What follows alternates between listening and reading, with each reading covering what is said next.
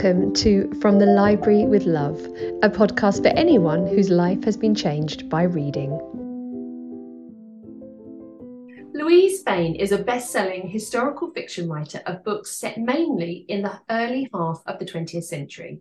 Her novels explored turbulent times, social change, ideas, and themes still relevant today.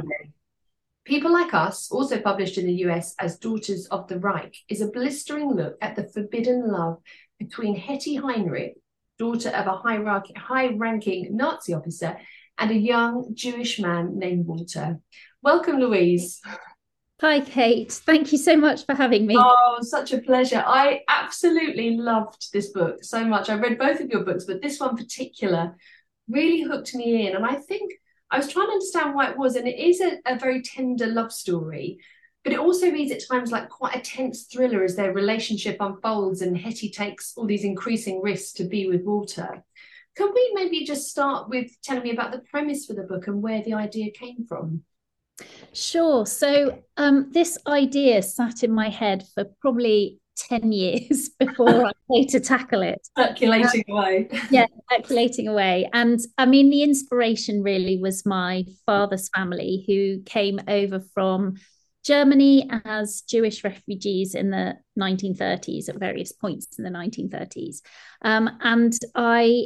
My father died when I was 17, and he never really spoke to me about his time in Germany, how it was growing up in Leipzig. So that part of his life was a total mystery to me. And I had this idea that I wanted to write about it, but I didn't know enough and it didn't seem like an exciting enough story to write anything non-fiction. So it was always going to be fiction. And so basically, I just started researching, and I think I honestly can't even tell you where the idea for the love story came from. It just sort of arrived. Routed out.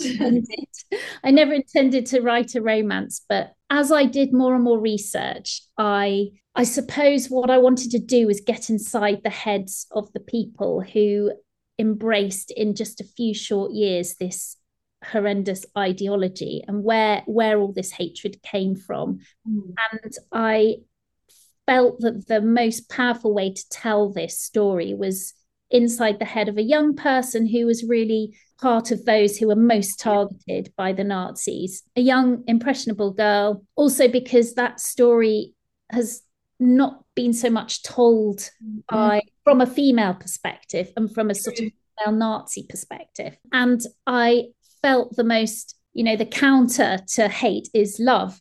So it sort of arrived organically. That's the best way, isn't it? The story itself is entirely invented, but every aspect of the history and the setting and everything is based on fact. I can tell you did some meticulous research, but it was really clever because those are I always think that subtle dismantling almost, you getting inside the brain of a sort of a so-called Nazi devotee and then detailing that unraveling of her fascist beliefs. That's a really difficult thing to write because it involves a lot of nuance and subtlety in writing, but you did it really, really deftly, and the writing was sublime. It was so clever the way you did it. How did that just sort of come naturally? How did you tackle that dismantling almost? There was never one point I felt where she just suddenly went light bulb moment, this is a terrible ideology, because it was her own father, wasn't it, who was a high-ranking Nazi. Yeah. I think I'm laughing because well, I mean, I shouldn't. It wasn't that easy to you. Thank you very much for saying all those lovely things about the book.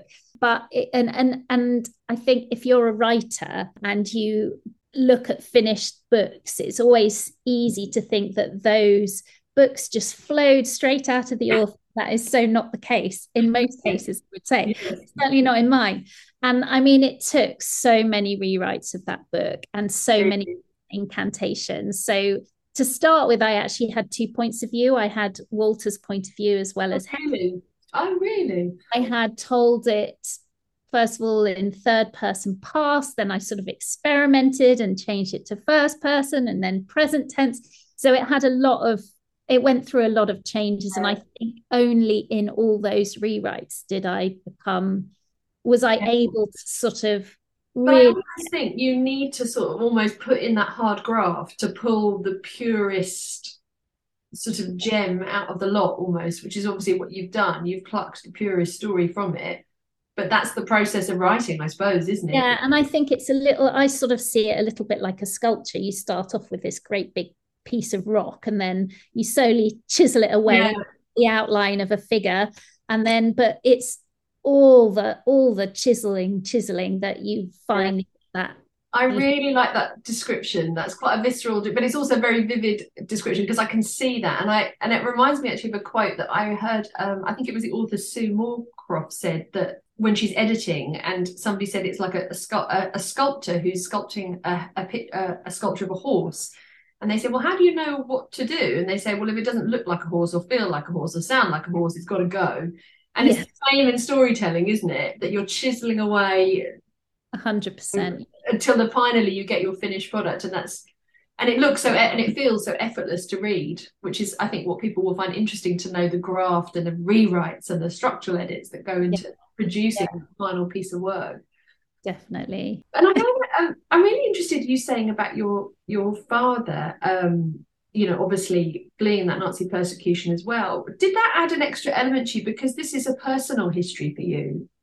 Did you find then, therefore, that when you're writing it, that there was that extra, not a burden, but responsibility to him and to his memory and his experiences? Or were you able to set that apart? I did throughout the process. And I mean, this book took me about 5 years to write. So it was a long process. But I think the responsibility I felt was to the whole of the Jewish population. As no small responsibility. My father was Jewish. My mother is not Jewish. So I am not Jewish in the religious sense at all. And my father was a very secular Jew. I felt very slightly detached. I never suffered. I never had any hardship. I felt like, who was I to tell this story? But I wanted to tell a story, and I firmly believe anyone should be able to tell any story as long as they do sufficient research and handle the subject sympathetically. So that was always in the forefront of my mind. I wanted to get this right. And I think that's also why some people I know, I don't read loads of reviews, but early on I did read some reviews, and some people said, oh, I didn't like the ending. I won't do any plot spoilers, but no, we won't give it away. Maybe not what people are expecting or hoping for. But I did that ending because I wanted to do justice to what I felt was the ending for a lot of people.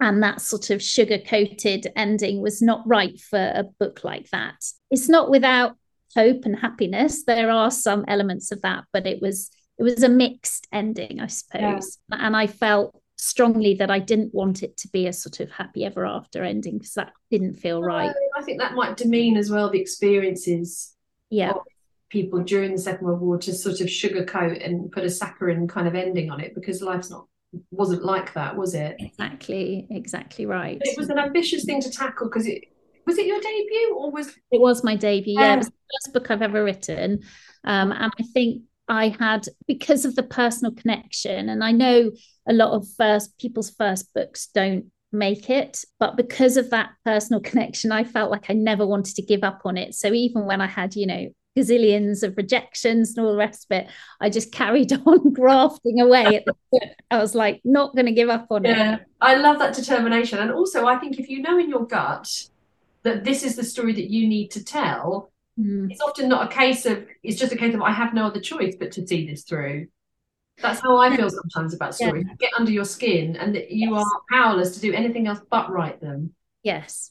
And I think it's interesting, because I was having a conversation with my agent the other day about stories and novels, and she was saying that a story in itself isn't a novel, and it's about finding the angle, finding the way into that story that is going to be, it might be a fascinating story to you, but it's got to be fascinating to everybody. And so it's often finding the angle or the way to tell it, or something about it that gives you that way in. And I think that sometimes that's the hardest part, and that's why I had to rewrite it so many times. I was trying to find that way. Yeah, I totally agree, actually. I think it's sometimes finding what is the aspect of that story that is the most interesting. And I think for me it was the fact that Hetty had fallen in love with, so the jeopardy was there straight away, wasn't it? She was, as the Nazis rose to power, and her father's becomes this, rises up very quickly through the ranks, and then she's got this long lost love, Walter, who's Jewish. She sees the jeopardy straight away. But also it was her interior world, as it began to unravel, and she began to see her father for what he had become. Obviously she bucked the trend at this point. Why is it, do you think, that sets some people apart to think differently from the mainstream? How was she able to step outside of her comfort zone, her family, everything that she knew, to stand up and say, no, I don't believe this is wrong? And she was a young woman as well. That's a really, really good question. And it's I think partly why I made this into a love story, because I had to really question what would make somebody who was so brainwashed into thinking a certain way change their mind about something. And I mean, of course, there are some people that, but they are very few, actually. Yeah. If we all put ourselves into the shoes of, your life, your family's life, your children's life is going to be put in danger unless you toe the line, how many people really would risk that? I think very few. Very, very few. And that's why, dictators are able to succeed. And so it had to be something really big in her life, which was she'd fallen in love with someone and he was able to show her a different side of life. And it could be a friend, it could be anything, I suppose, that does that. But I suppose that's why I chose that course. It was a relationship you grew to care about. You rooted for them and you wanted them to find a way to be together, even though increasingly just looked like that was just impossible. And I loved the way that you drew in the Kindertransport scheme, which is the program, which transported, if I'm right, 10,000 children out of danger, persecuted, mainly Jewish children, in which thousands of desperate mothers had to send their children away from safety. And it's quite timely I was having this conversation, because yesterday I met up with a very dear, very old friend of mine called Henry Glantz, who in 2 weeks will be 99. And he's a remarkable man. He's a walking library book. He told me how he was the last child to get onto the Kindertransport train out of Poland. 5 hours later, Poland was invaded. And he set up life in England as a young 15-year-old boy, leaving behind his whole family, who all very tragically were murdered in the camps. And he set up life here, and he's got this lifelong admiration for the Kindertransport scheme, which essentially saved his life. And he talks almost reverently about it, and he's very proud to be the last child to go onto the trains that saved his life. How did you set about researching the Kindertransport? Because it was so beautifully woven in to the narrative. How did you go about that?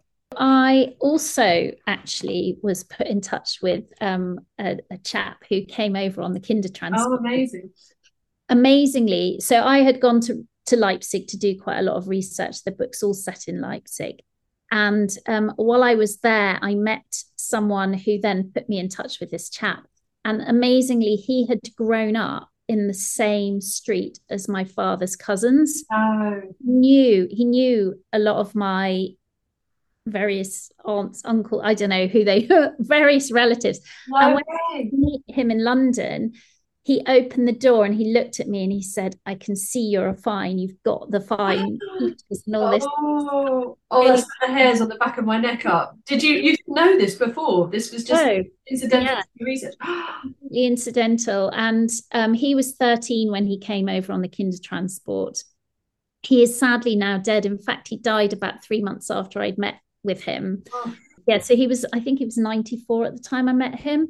He just told me all of his experience, how he'd come over. He was actually put into a boarding school, I think. And he made a big success of his life. And his family actually had owned there were sort of department stores that were quite prevalent in Germany at the time. And during Kristallnacht, because his family's department stores were very, very popular with the locals, and they handed out food and all kinds of stuff. When during Kristallnacht, they actually surrounded the department store and wouldn't let anyone destroy them.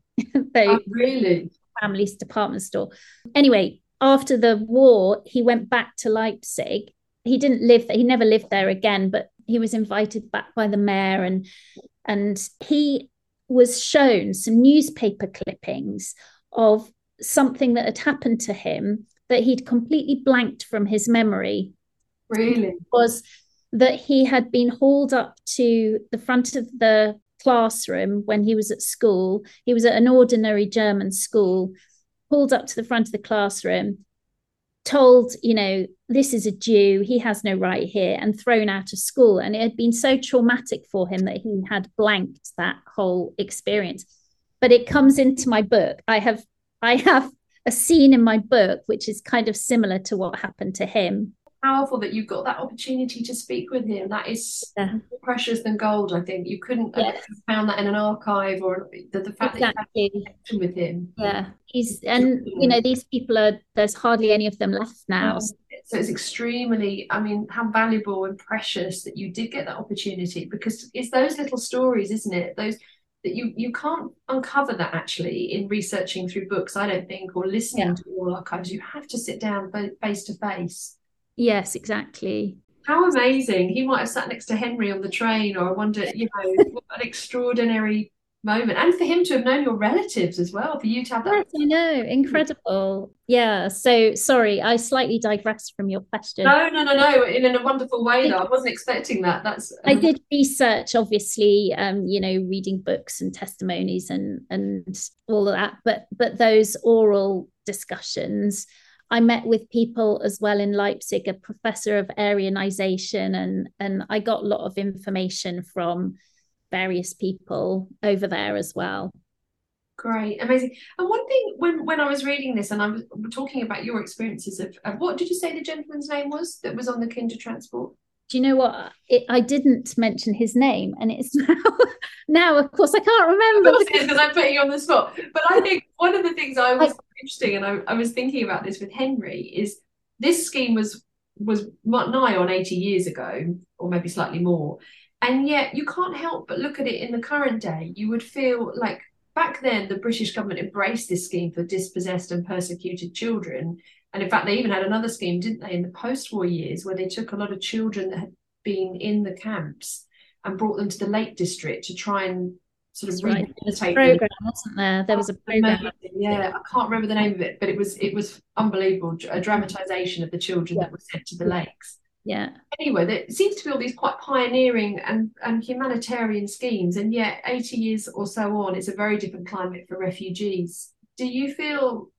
I can't help but feel sad when I uncover these things when I'm researching, and I think, how different would it be today? Yeah, I don't know how different it is, because I think when they agreed to take those 10,000, it was meant to be temporary. It was meant, of course, nobody knew what was going to happen. Nobody really knew. I mean, they kind of knew, but not in any way until the concentration camps were discovered after the war, the extent of it. But it was meant to be temporary until they could go back and be reunited with their parents. And I was thinking about, I've thought a lot about it, and I think we do have a proud history of taking in refugees, but it's always been limited. So there were the 10,000 that was limited. There was presumably a limited number that came after the war. And even now, we have taken Ukrainian refugees in. True, yeah. After a few hiccups. But, maybe I shouldn't say this, but, what about Afghanistan? What about people of different colours? And it is, I think, if it's Europe, I think there's a different standard or a different 100%. Yeah. They're like us. Yes, and that is not right, because we are all people at the end of the day. Which is exactly the theme that you tackle in your book, really, isn't it? You know, people like us. Yes, exactly. The idea behind it. I would just also say, because I've had that brain blank, that the gentleman that I met, his name is in the back of the book in my. Okay, so if you want to read all about him, you can. So sorry, I'm too. No, don't worry. But listen, we all have those moments. I get them every day. Yeah. But oh no, I thank you for sharing that, and you can read all about him as well in the back of the book. But so moving on, is what surprised you most? Because I always find when I'm researching something, there's always something that sticks with me, and I love the surprises in history as well. But what stood out to you when you were researching and writing? So I suppose one of the things that stood out for me was the fact that there wasn't more of a rebellion against the Nazis, and there weren't more resistant groups that were in Germany at the time. There were a few, but they were very disparate and small. That's one thing. And the other thing that really surprised me, which actually inspired the next book that I wrote, The Hidden Child, was the fact that a lot of the eugenics ideas that were propounded in Germany, which I had always thought came from the Nazis themselves, were taken directly from the UK and from America. And that had really shocked me, because it was not, I didn't feel it was that widely known. No, it's not, is it? And it's obviously been downplayed, because that's not a part of our glorious history, is it? You know, I found that, I read that, your other book of that as well about, and I was absolutely stunned to the degree that this eugenics movement had taken off in England. And a lot of the Nazi policies were literally lifted in word for word from some of the statutes in California. They were lifted word for word. Wow. So, yeah. Not such a part of our illustrious past that we're keen to shine a light on. But how wonderful that you can do that through fiction, that you can present this. Because this is the way to get people to understand and to care about it, isn't it? Is by presenting fictional characters, but setting it against a backdrop. Yes, exactly. Backdrop, like the eugenics movement in the 30s. And I'm not sure who said it, but it's someone very famous, I'm sure, said something about, you know, the most truth is said in fiction, or something along those lines. Yeah. Because it's true, actually. And also, a lot of people may not pick up something non-fiction thinking it's going to be dry and, you know, not that relatable, whereas with fiction you draw people in, don't you? Definitely. And I've always had a bit of a strange relationship with this, because I've written fiction and non-fiction, but as I go on, and I hope become more experienced, I lean in more now to the writing of fiction, because I've come to see that it's the perfect vehicle actually to get people to care about it. And I think it was Barnes and Noble put a display of all their historical fiction, which I was very pleased that the Little Wartime Library was part of, and they put up a post, and I really agreed with it. It said, reading history books allows us to understand what happened. Reading historical fiction allows us to be moved by what happened. And therein lies the difference. We have an emotional connection to characters. Yeah, 100%. Then lingers long in the memory. So I will remember your character, Hetty, and because of that, I will then learn. And I think it's what people always say is, like, once you start learning about it and you love that character and you fall in love with them, then you start Googling the Kinder transport and you start uncovering and finding out more. Yeah, definitely. And I think, although, I mean, there is some excellent narrative non-fiction, which is kind of you know, along a similar line, in that you are telling a true story, but in a very relatable sort of way. For sure. And I think a lot of that is down to how it's written, isn't it? I read an amazing book by Hallie Rubenhold, The Five, which talked about the victims of Jack the Ripper. But because of the way she'd written it, it was non-fiction, beautifully researched, but because of the way she'd written it, it was such empathy and care and giving these victims back their voice. I felt it. So I think, I don't think you can broadly stereotype all books like that. But fortunately for us, as historical fiction writers, people do veer towards learning about it, the past, that way. Yes. What do you think readers connect to novels that are based in truth? Because I find so often, when my new book came out, people always say, "Oh, I really like the fact that it's a true story." Yeah, it's a good one, isn't it? I mean, and I think because it's a true story, it feels more authentic, maybe, and we like authenticity, don't we? And I think whatever book, if you, and I love a book with a historical note at the back. I have to read it first. I go to the back first. Because you want to know which parts are true and which parts aren't. And that is the beauty of historical fiction, isn't it? Because you can fictionalize the gaps in the middle that we don't know about. And you did that brilliantly with the Little Lost. Now, look, listen, I keep getting names of books wrong.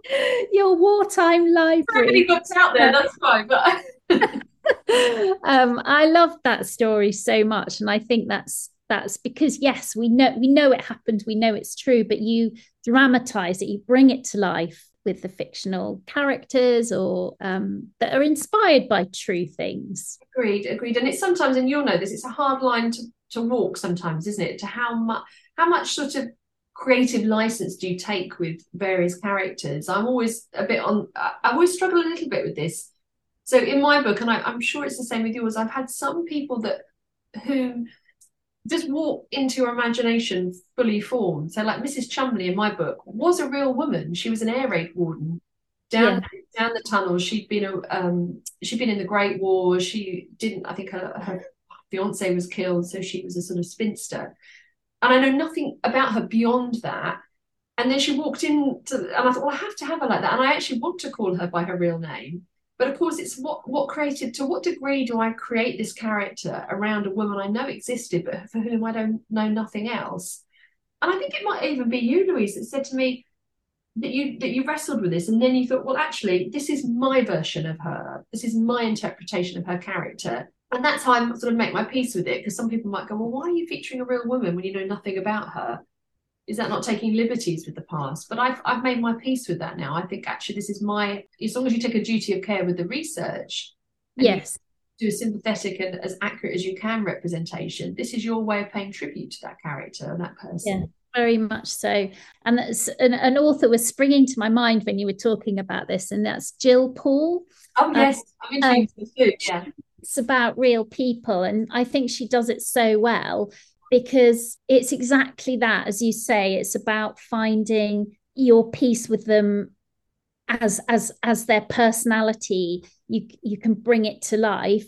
But I think the line is like, if it's a real person and you know that, say, they were, in England, and you portray them being in Italy for 10 years when they weren't, that's not quite right. So I don't think if there's a factual evidence of something, you can change it too much. Do you know what I mean? But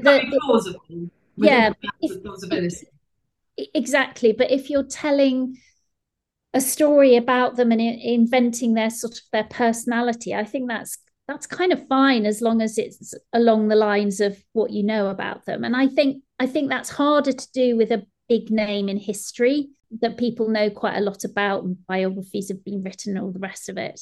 But if it's just an ordinary person or someone we don't know that much about, I think it's completely fine. I absolutely agree. Yeah.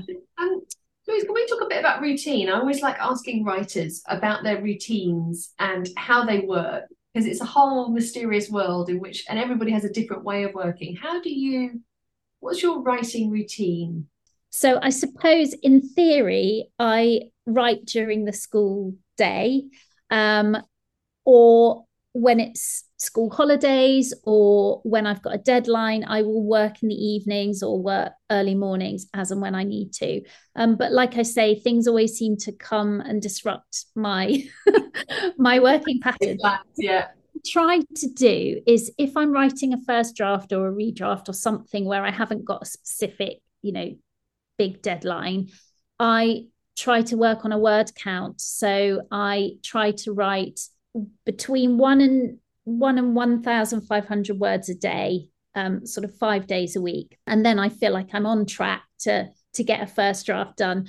If I've got a deadline, it never really works. You have to sort of just time when you have it. So I will work evenings sometimes, or just as and when. Yeah, when structurally it comes in, there is no way around it. But and I think the hardest part of the process actually is writing that first draft when you need to be in the headspace.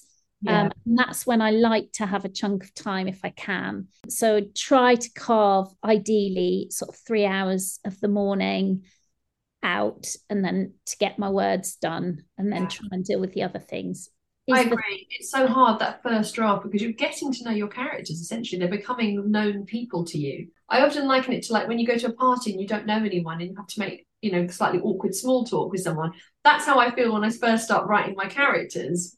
Yes, exactly. There is no way around it. You have to keep turning up to the page and doing different situations and getting under their skin until finally they start to do things that surprise you, maybe. But that's the most painful part for me. And it's 100%. The first draft is the most painful part. And actually, when your characters start doing things that surprise you, then you know it's working. And then you're more likely to show up and think, okay, well, I'll spend a little longer here. And you go to your Mac or your PC or whatever with a spring in your step, because you think, oh, I'm starting to get to know them. And that's the wonderful. That's where the magic, I suppose, if you want a better word, happens. Yes. Now, Louise, you very kindly sent me the description for your next book, which it sounds so amazing, and I'm going to read it out if that's all right, because I know readers who love books about books will devour this. But so it goes like this. It's 1962 and the world is teetering on the brink of nuclear war, but daily life must go on. South London girl Celia longs for a career, but with no means, connections, or qualifications, she spends her days at the till of a dusty antiquarian bookshop on the Strand, unable to see a way out. The day a handsome American walks into the shop, she thinks she might have found it. Just as the excitement of a budding relationship engulfs her, she learns a devastating secret that draws her into the murky world of espionage. Tell me more about this book, because I absolutely love the premise of it. So the idea for this book really first came about because I wanted to explore the world of women before the second wave of feminism happened. So during the war period, women actually had a lot more freedom than they did sort of in the 50s and the early 60s. Where they were sort of expected to go back to the kitchen and, have babies and create this lovely sort of life after the war. And I wanted to explore the idea of what happened if you're a woman and you did not comply with what was expected of you. So that was really where the idea came from. So I sort of had a dual, it is a little bit of a dual timeline, although the majority of the book is set in 1962, but there is a 1940s thread as well. The premise of it sort of developed, again, as I researched. Of course, the Cuban Missile Crisis happened in 1962, and it sort of passed a lot of people by as far as I can work out. I mean, everyone knew it was happening, but we had no concept in London of just how much danger we were in, and also no real concept at the time of how close we came to nuclear war. That all came out years and years later. And still, even now, things are coming out about it that weren't known for years and years. So I was quite intrigued by all of that. And it was also at the height of the sort of Soviet spy networks that were really active in London and the States at the time. So I sort of got sucked into that aspect of it. Also, the fact that during the war, because there's no secret of the fact that the wartime period is about the SOE, the Secret Operations Executive, which was Churchill's sort of secret sabotage unit of random people that were sent over to France and Netherlands and other places to disrupt the German war effort. And they recruited a fair number of women. So my storyline is about one of those women who was sent behind enemy lines into France. This is, I think, if I'm right, this is the first time you've had a dual timeline, and I always really admire anyone that can pull that off, because you're operating on one hand in I think 1942, I think, during the Second World War, but then combining that in the 60s. How did you find that? Because that was the first for you, was it, doing this dual timeline? Yes, it is, actually. Sorry, I have to think about that. No, it is. And yeah, of course, the strands have to come together in some way. I'm slightly grappling with that for my next project as we speak. It is a challenge, but I really wanted the majority of the book to be set in the present day, which is the 1962. So the book's actually in 5 parts, and there's at the beginning of each part there is a section from 1942. That's sort of how I structured it. I could have told it in a different way, but I just felt it was nice to be plunged into that world. And so that's why I chose to do it, really. It was just... I really admire writers that do it, because I love, as a reader, I love it. I love being taken, one chapter I'm in the Second World War and then you're somewhere else. I don't know what it is, that it's just more exciting, I think, the range and the kind of time hopping. I was slightly ambivalent about doing it, because I sometimes think it's, sometimes you can be more, as a reader, you can be more fond of one time period than another. And I didn't want to upset that, or it can take you out of the story when you keep going back and forth. But I'm hopefully I've to work it. So I think if they're interlinked, and I know as a reader that they're interlinked, and I wonder, how's this all going to come together? I think it's Kate Quinn who does it really beautifully. I think she did it. Yeah, she did. With that. Yeah, and I think that's so clever, because these two worlds are going to collide, and you're learning, and each character's being informed by the character from the different time stage. So it's a really clever device if it's done well. Yeah, and I think it was kind of necessary for this book, because it is also partly a mystery. So it's unraveling the mystery as you go through the book as well. And I love that it's in a bookshop, because who doesn't love a dusty bookshop, a shop on the Strand? Tell me a bit about that. What gave you the idea for that? Well, the idea for that, without giving any plot spoilers away, came once again out of research, because this is a story inspired by real events and things that happened and real people. And I have changed names and places, but a bookshop was part of this story. So it was a very easy one to take on board. And just relishing the story that happens between the shelves. And who would not want to read a book about espionage set in a bookshop? I would buy that just on that premise alone. Yeah, and of course my protagonist loves books, and she finds escapism in books, as we all do. So it's a bit of a love of books story as well. And it's quite zeitgeist, isn't it? Because we were talking about this earlier, but books set in libraries or bookshops seem to be virtually a genre in their own right. So, for example, I'm thinking the Paris Library, the Librarian of Burned Books, the Last Bookshop in London, for example, are doing really successfully, doing really well. Why do you think they have such a hold on our heart? What is it about the notion of reading about librarians and booksellers that seems to captivate us so? Yeah, I don't know. I think because as readers, we are also book lovers. And I don't know about you, but I mean, some of my earliest, happiest memories were from going to the library every week with my mum to choose this book. And it's like my happy place. The same with the bookshop. I go into a bookshop and it's like my happy place. There's all these books. That's living in the bath, isn't it? Yeah, I suppose as readers, that is it's for all of us. It's partly a place of sanctuary. It's a place where we all, there's nothing better, is there, than to talk about books. And so it taps into that, I suppose. Yeah, I agree. And then when you were saying that about going to the library with your mum when you were little, and just your face lit up there, and it was the same for me. Like as a child growing up, I used to go to the library once a week with my mum. And it was a ritual, but it was one that I loved. And I can still smell the library as I walked in. And as I said before, it was no architectural beauty. It was a sort of post-war civic centre concrete box. And there was always a scratchy grey carpet. And there was like these slightly dying spider plants behind the desk. But I can't explain it. Even now, I feel happy when I think about it.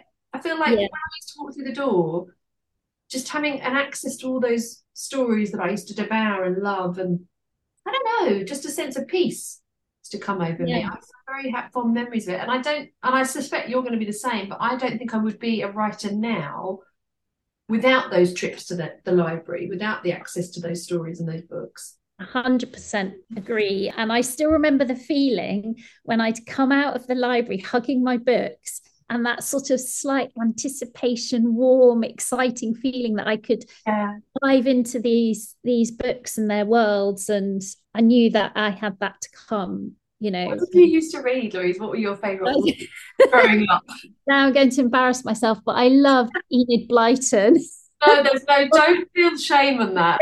She says that slightly embarrassed. Like, but you know, she writes a great story. Do you know where that comes from though? Is I remember my mum telling me she came back from a parents' meeting at school, and the teacher had sort of castigated her that I was reading Enid Blyton because there wasn't good enough vocabulary, and I should be reading, you know, more, you know, better books than that.